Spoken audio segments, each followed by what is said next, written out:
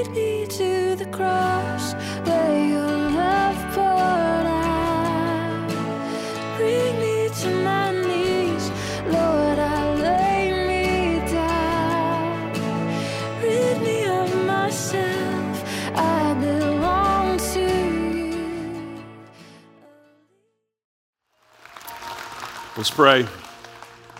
Hey God, we just sang that song, and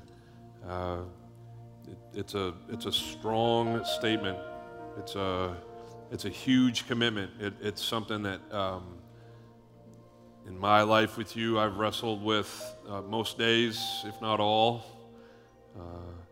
This complete and utter releasing of self and relinquishing of rights and just giving you everything that we are.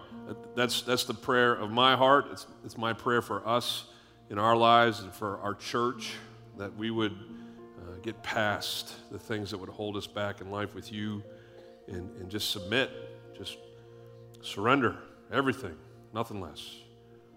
So teach us that this morning as we go feed the babe, but teach us that every day as we learn to sacrifice in life with you and to humble ourselves in your sight so that you can lift us up. Take us to your word now. Teach us. Use this offering that we're going to give now for your glory. Everything and nothing less, Lord. That's our prayer. In Jesus' name. Amen. Hey, it's great to have you here. Turn and say hi to someone. Tell them it's great to have them here. Who remembers learning the song, The Hokey Pokey? Anybody remember that one? I don't know when I first learned it, but I remember singing it. It was like the #1 hit in kindergarten. We just sang it like every day. I don't know why. But how's it start? Put your right hand in, and then what do you do? And then what do you do?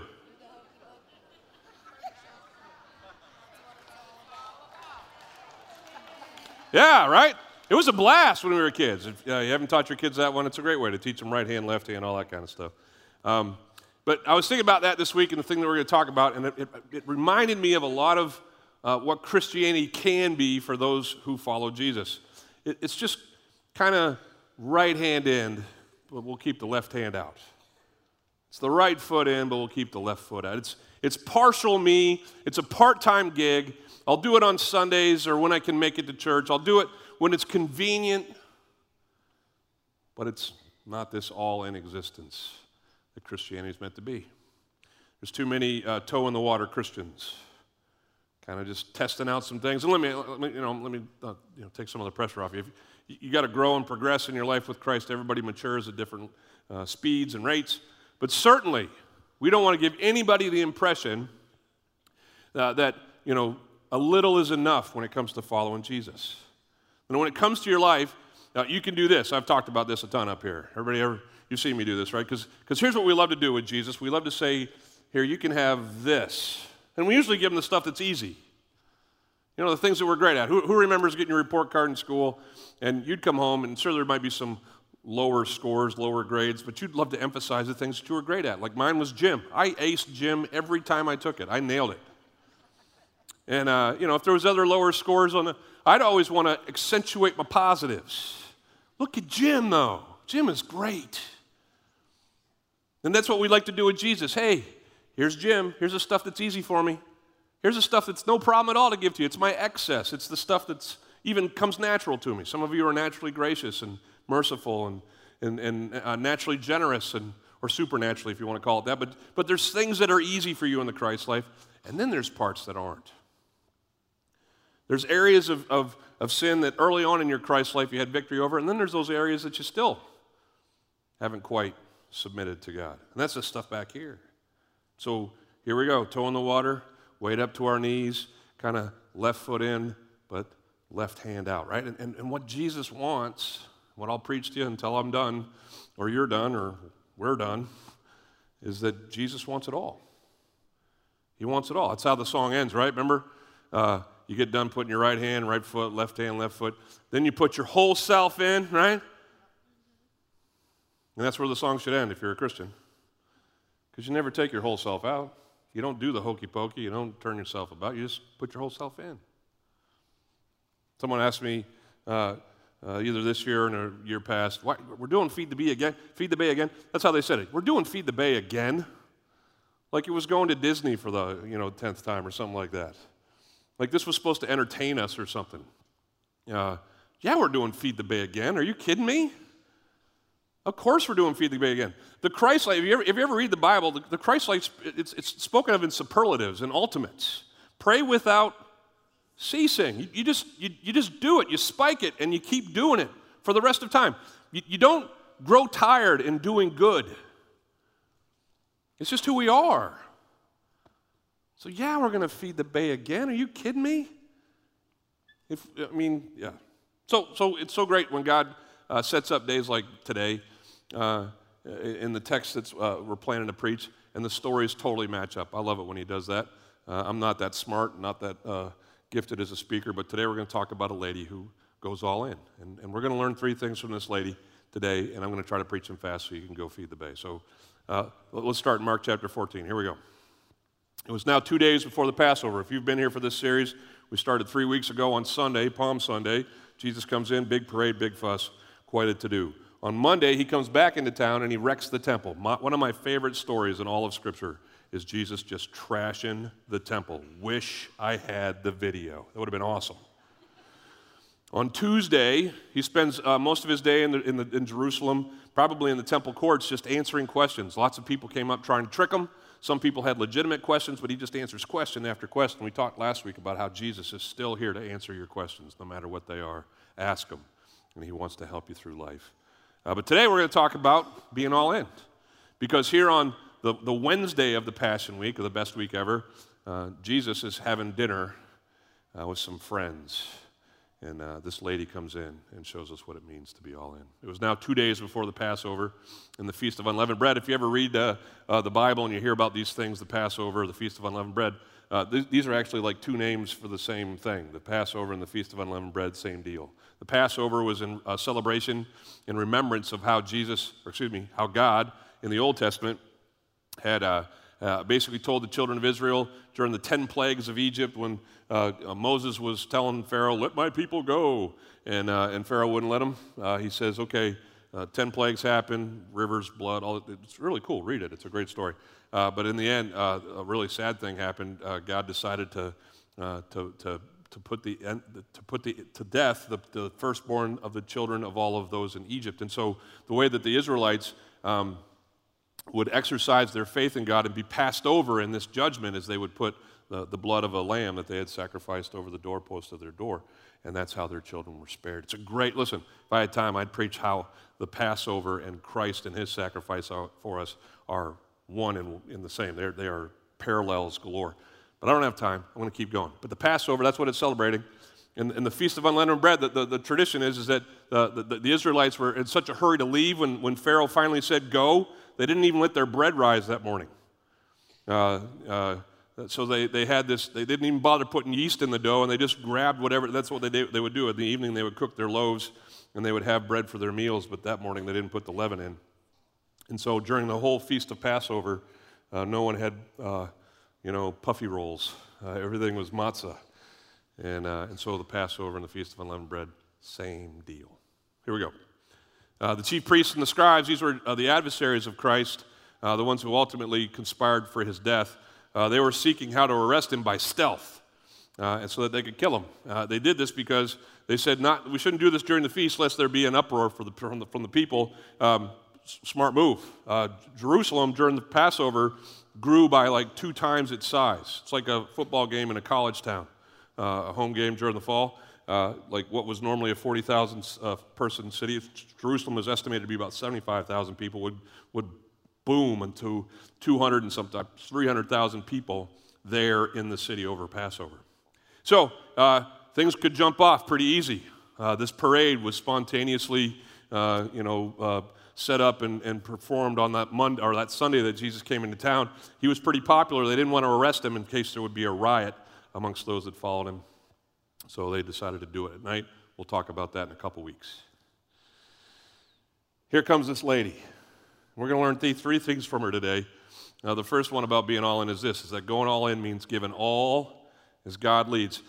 Sometimes when we love God, we love him with our minds, and we should. And let me say this at the front end. I'm not endorsing stupid living. Everybody hear me say that?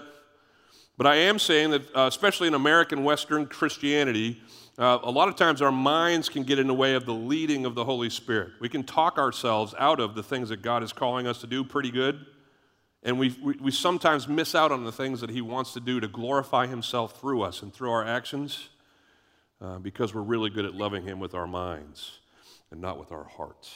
Are you with me?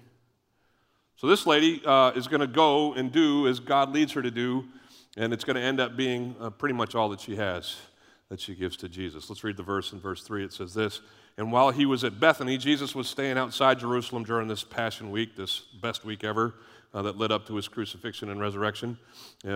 He was staying probably with some friends, but on this particular night, someone in town named Simon the leper had asked him to come over to the house. The Bible doesn't really tell us who Simon the leper is, except that he's a leper, right? And so a couple of options here. We can either think that Simon is a current leper, which kind of makes it weird that he would have Jesus over his house, because he had Jesus over his house. He couldn't be there. If you were a leprous in that culture, you were put outside the city gates because your disease would be caught by others and you were ostracized. So here's option B, and the one I like is that Simon is a former leper. He was known to be a leper, but guess what? He was cured. I wonder how that happened. Maybe he met this guy Jesus that has now come over to his house for dinner. I think it's a thank you meal. Thank you for saving my life. Thank you for letting me come back to my home. Let me show it to you and feed you some food. He's Simon the leper, and he has Jesus over, and they're reclining at the table. When you would sit down for dinner back then, you didn't have chairs like we do. You would just kind of sit on a hip and lean on your shoulder, and you'd eat with your other hand. So there they are, kind of, around the table and eating in that fashion. And a woman that says, "Come in," comes in, and she's got this alabaster flask, like this little jar of ointment of pure nard, and it was very costly. And she broke the flask. She poured it over his head. All right, there's the stats. There's what happened. But let's examine what's really happened here. First of all, a woman comes into a stag party. Here's what would happen back in the Jewish culture. If you had someone over your house as a dude, and it was a male guest, guess where the ladies of your house would go? Like the little kids' table at Thanksgiving? Sorry, ladies, it was a patriarchal society. You were not invited to the dinner. So here comes this woman, uninvited, unannounced. She pops into the room wherever they're having this dinner, and she walks straight up to Jesus. Doesn't say, "Pardon me, excuse me, Lord." Just walks right in. Not supposed to be there. In fact, culturally, this is a big no-no. She's not named. We don't know who she is. For the Bible's sake, let me explain. There's been at least one other time earlier in Jesus' life where another woman in Galilee up north, 2 or 3 years prior to this, has actually come in and poured perfume on his feet and wiped it off with his hair. Okay, she was a woman of the night, a worker, and there's all kinds of things. Jesus forgives her sin. It's a great story. It's in the book of Luke, chapter 7. This is kind of a reprisal of that. It might even be the third time that this has happened to Jesus, because if you go to John chapter 12, in that story, which is also around the time of Jesus' arrival in Jerusalem for his death and resurrection, Jesus is hanging out with his friend Lazarus and his 2 sisters, Mary and Martha, and at that dinner, Mary does the same thing, pours some perfume on Jesus' head and feet and wipes it off with her hair. So it's kind of like it became one of the things that women did. Maybe the word got around that this is one of the ways you could honor Jesus. So it happened at least twice, maybe 3 times, and since we don't know the name of this woman, it could be the Mary account, maybe it's separate, but she pours it, unannounced, uninvited, pours this valuable ointment, this perfume, over Jesus' head. Nard is a spice that comes from India. It was very exotic, it was hard to get your hands on, and muy expensive-o. That's not Spanish. It's not even good. All right, anyway, you'd have to pay a lot of money to this. It was so expensive that it was probably a gift from either a father or something in case things didn't work out, or her husband died or something. She would have, this was like her 401k. This was your backup plan. If you had this, you would have something to live off of, because you could sell this expensive heirloom to someone else and get some money to be able to support yourself. She takes probably what is her life savings, comes into Jesus, and then this is one of the most telling things. It says she breaks the flask. Okay, anybody ever put something in a container? Anybody? It's like, did they all leave? They were just here.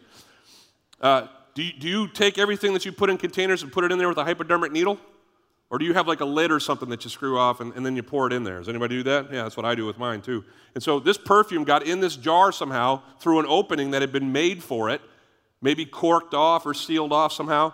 But it tells us that this woman skips the lid. I don't know about you, but if I'm going to use some of my 401k to bless Jesus, I'm going to dab. Maybe a little behind the ears, save the rest for me. But she doesn't even use the lid. She breaks the jar. That's a whole other sermon. But that's the all-in nature of this life with Christ. You break the jar. You give it all. She doesn't hold anything back. She breaks the jar, pours the entire contents over the head of her Savior, Jesus. We'll get to this a little bit later in the story, but anytime you anointed someone in Israel, it was a sign. What was it in the sign of? Anybody know? Kingship, yeah. When David was anointed by Samuel, it was a sign of him being the chosen king of Israel. Saul, the same thing. So when these women were pouring these perfumes over Jesus, it wasn't because he, needed a bath or something like that. They were doing it as a sign that this is my king. And they were saying, this is our Messiah. She gives it all. It's lavish. It's spontaneous. It goes against all the accepted norms of her day. And she does it anyway. I don't know about you. I'm really great. Like I talked about earlier, I'm really great at talking myself out of doing what the Holy Spirit's prompting me to do. Is anybody good at that? It's our flesh. It's this war that's within us, our old selves and our new selves. The new self is in tune with the Holy Spirit, and the Holy Spirit says, hey, you should go do this for someone else, or you should give this for the sake of this, or you should whatever. And we love to go in that inner speech and just argue ourselves into doing what we want over what God wants. You know where it happens most for me? Coming out of the drive-thru at Chick-fil-A. Stay with me. If you go to this Chick-fil-A up here on 60, and you get the number one meal, because the chicken sandwiches are delicious, no pickles though, but, and they're Christian, they're closed on Sunday. So, it's not true. Anyway, you go through Chick-fil-A, and you get your meal, and you're hungry, you're wanting to get to wherever you're going to next, right? But you have to pass by the homeless guy who's staked out by the Home Depot parking lot as you're trying to circle through and get a faster way out of town, right? Are you with me? And so he's standing there, looking hungry. Sign says, God bless, right? So you're immediately reminded, oh yeah, I'm a Christian. Oh, there it is. And for me, it's like, okay, this has happened on too many occasions. Mark, give him your lunch. And here's what happens. He doesn't deserve it. In my head, I'm just being honest. Why? Because, if he just worked a little harder, he'd not have to be sitting here. Maybe you don't think that because you're holier than me, but cool. Here's the other one. I'm hungry. I went through the drive-thru for a reason, Lord. This is the only shot I get before I go to whatever I've got next. I got to eat this. Not really. I'll be just fine. Is everybody with me on that? But I go through all the reasons why it's such a bad idea, and to my shame, I've unfortunately at times gotten really good at just saying no. Sometimes I'll say, all right, Lord, and I'll hand him the fries. Because who really wants those anyway? They're crinkly, you don't want those. It's the sandwich. And I'll feel pretty good about going halfway. I can read you all kinds of texts in the Bible that show what God thinks of halfway. Like King Saul, he was told to wipe a people that had offended God and the Israelites off the face of the earth. He kept the king as a trophy. And you know what God did to the king for that? He removed him from his kingship. How does God feel about halfway? He's not so great about it. And listen, I don't want to make it pass, fail. I want us to move and progress towards this grace that God has given us to be all in. But I do want us to know that God, I think, speaks to us way more than we give him credit for. And he leads us in things way more than we really follow him in. And he wants us to be willing to do something radical, nonsensical, outside the norm so that he can be glorified through us. My mom's sitting in the crowd today. She's going to be here for a couple weeks. She always taught me, Mark, when you're a pastor, just remember, be there for the big days, weddings and funerals, and understand that ministry happens in the cracks. Ministry happens in the cracks. And what she meant by that is that most things that happen in people's life that are significant for our Savior are not scheduled. They're not happening on Sunday mornings all the time. They're not happening in life groups when we're scheduled to go to those or when we're a part of this or that thing that we had planned ahead of time. It's just life happens, God speaks, and we have choices in those moments whether we're going to obey or disobey, and our obedience is going to be the key that unlocks the door in our hearts spiritually and in the lives of people that we're serving. And so we need to be like this woman and be ready. Going all in with Jesus and going all in with God is giving as He leads. The second thing we're going to read here is that going all in may not be warmly received by others. If you come home today after I get done preaching and you sense in your heart that God wants you to give a portion of your money to someone that you know that has needs or do something that's going to cost you and your family, your spouse may not be crazy about that idea initially. God didn't tell me that. You may be led to do things that, if you're a student at a high school, kind of make you stick out because it's not easy to be a Christian in the schools that our kids go to these days. You may get persecuted, mocked, ridiculed, berated. But I'd tell you that that's something that you can expect if you go all in with Jesus. We're weird. Hey, Christians, we're weird. Sorry. We just don't fit. Get used to it. Embrace it. Embrace your weirdness. It's cool to be weird. It says there were some who said to themselves indignantly, this is kind of self-speak, it's these men who were sitting at the table, they were like, hey, why did she waste all that perfume like that? They go on and they give us an indication as to what she had actually done. So this ointment could have been sold for more than 300 denarii and given to the poor. Let's just talk price. Denarii was what you would get for a day's wage working in the fields. So whatever you make per day, multiply it by 300 or more, and you're going to come up with basically a year's wage. So this wasn't like just, a little bit of Drakkar Noir, all right? That's an old, it doesn't matter. This was a lot of money being poured out on the head and beard of a carpenter from Nazareth. And these guys are looking around, and they're like, I can't believe she just did that. Do you know how many hungry people we could have fed with that? And it's fitting on this day that we're feeding the bay. That might seem like a better usage of this. Before we pat these guys on the back too much, though, understand that in that culture, most of the religious Jews were not super friendly to the poor. They would actually only be generous to the poor when everybody else was watching. That was usually these high feast days. And so the Passover was kind of a boom time for generosity. Everybody would kind of be at the dinners and festivities. Maybe they were having some fundraisers, silent auctions, I don't know. But they would do things to raise money for the poor when everybody could see them do so. It's probably what was motivating them. She could have put that in my silent auction. We would have raised a lot of money. I would have looked great. It says that they finished having these thoughts in their head, and they started scolding her. This is actually a Greek word that means snort at. It's like a horse. It's like a barn word. And it's kind of funny. If you ever get disappointed with somebody, you think they're crazy and do something, what noise do you make? Right? Really? Seriously? That's crazy. You're not doing that. And that's what they did with her. And they berated her. It got loud. It was hard. Reminds me of the time in the Old Testament with this King David. He was rejoicing over the fact that the Ark of the Lord, the Ark of the Covenant, had been returned to Israel. It came into the city gates, and he took off his kingly robes, and he put on an ephod, which was the priestly kind of jumpsuit. And he got down with the rest of the priests and the servants and everybody else who was rejoicing down below the grandstands of the king, and he rejoiced, danced like a fool, like no one was watching. And he came back to his palace after that, and his wife Michal was not impressed at all. And she says, a verse that's often misconstrued, she says, you disrobed in front of the servant girls. Some people thought that David danced naked. He didn't dance naked. So don't perpetuate that myth. But he did take off his kingly garb and put on the lesser garb of the priests and the servants of his time.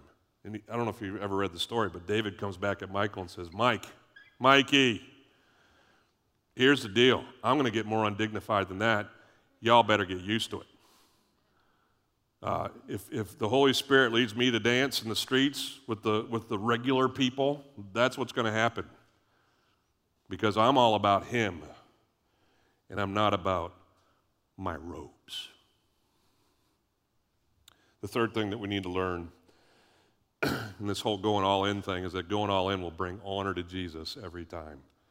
When it's really from him, when the Holy Spirit has inspired you to do things that are outside the norm that will cost you greatly, that everybody else disagrees with, if it's from him, it will be for him, and it will bring honor to him every time. It's just how it works. How do I know? Because Jesus stands up in this fray and says this, leave her alone. Knock it off. He says this, what's your problem? That's our modern vernacular, but why are you troubling her? I'm picturing the perfume just dripping off of his locks and his beard. He quiets everybody. He's like, hey, you guys don't get it. She has done a what? Kaleo is the Greek word. Beautiful. So we get calligraphy and stuff like that. She's done a beautiful thing. Why was it a beautiful thing? A couple reasons. It was selfless, right? It was from love. You ever read 1 Corinthians? It says, if I give all that I have to the poor, but I don't have love, I have gained nothing, right? So she did something that she wasn't involved in. It was selfless. It was a huge sacrifice. It came from her utter love. I wish I knew the backstory. Maybe she was someone that Jesus had healed. Maybe she was someone whose family had been forever changed because of the ministry of Jesus Christ. Whatever it was that inspired her, it led her to give all. And Jesus loved it. Verse 8 says this. It says, for you always have the poor with you, and whenever you want, you can do good for them, but you will not always have me. Now this might seem like Jesus doesn't care about the poor. I can take you to 10 other scriptures that Jesus has quoted as saying the poor matter. One of the chief ones is one of the things that kind of led us to do Feed the Bay, which is, hey, when I was hungry, you gave to me to eat. Like Jesus doesn't say you fed the poor, you fed me. When we go today and we fill these food banks, we're doing a ministry, an act of service to Jesus himself when we feed the hungry. So Jesus cares about the hungry. He's probably just rebuking the guys at the table a little bit by saying, you guys, you only feed the poor 3 times a year. That's when the festivals happen. You got poor coming out your ears. It's a broken world. There's always going to be poor people. You can always feed the poor. In fact, I wish you would do it more, but she gets it. At this time in history, things are going to change forever. I'm going to go to a cross. I'm going to die.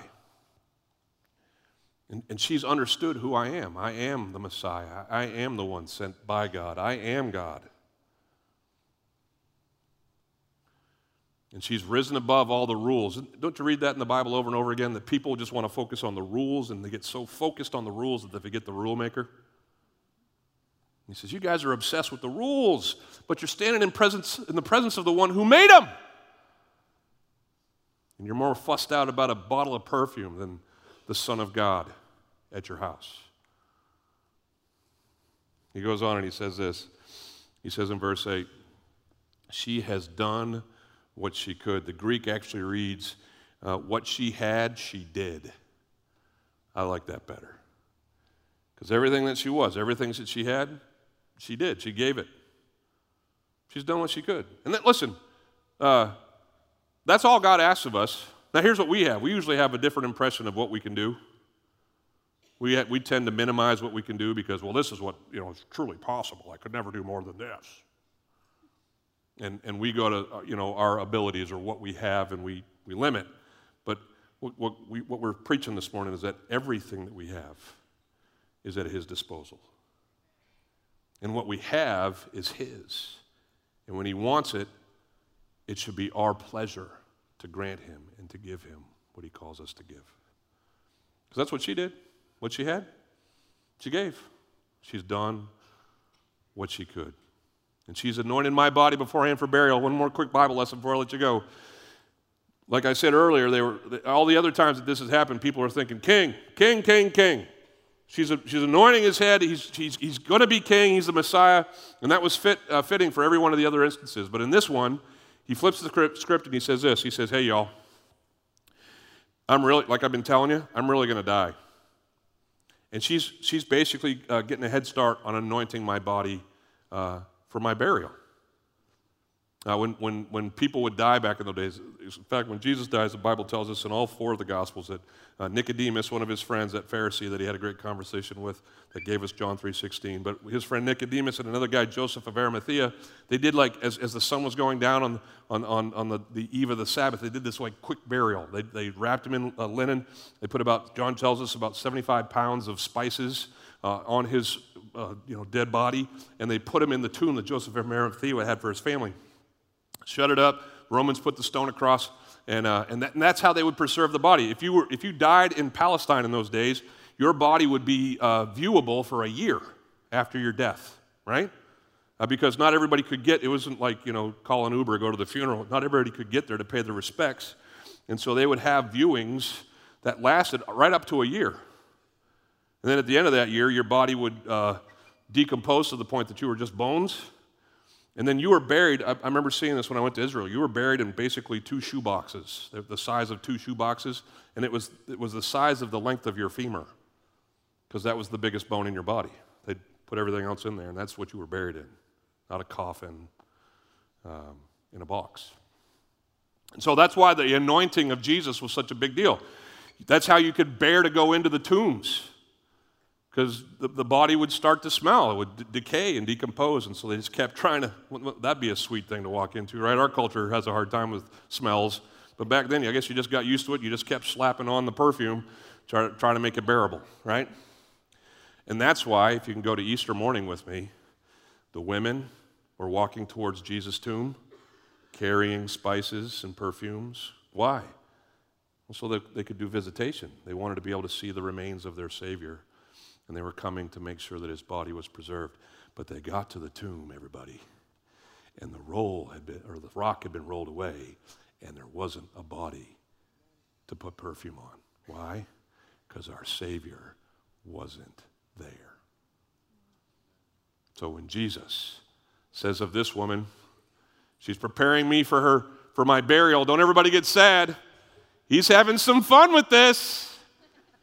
He's just saying, hey man, if you want to put some perfume on this carcass, you better get it going now. Because when you come back to see me when I'm done, I'm not going to be there. Because I am God, the Son of God, Jesus Christ, and I will conquer the grave on behalf of those who follow me, and by faith, they will conquer the grave too. So, now,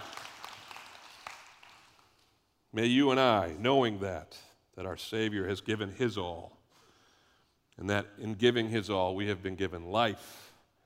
May you and I recognize that the only reasonable thing for us to do in life is to surrender all.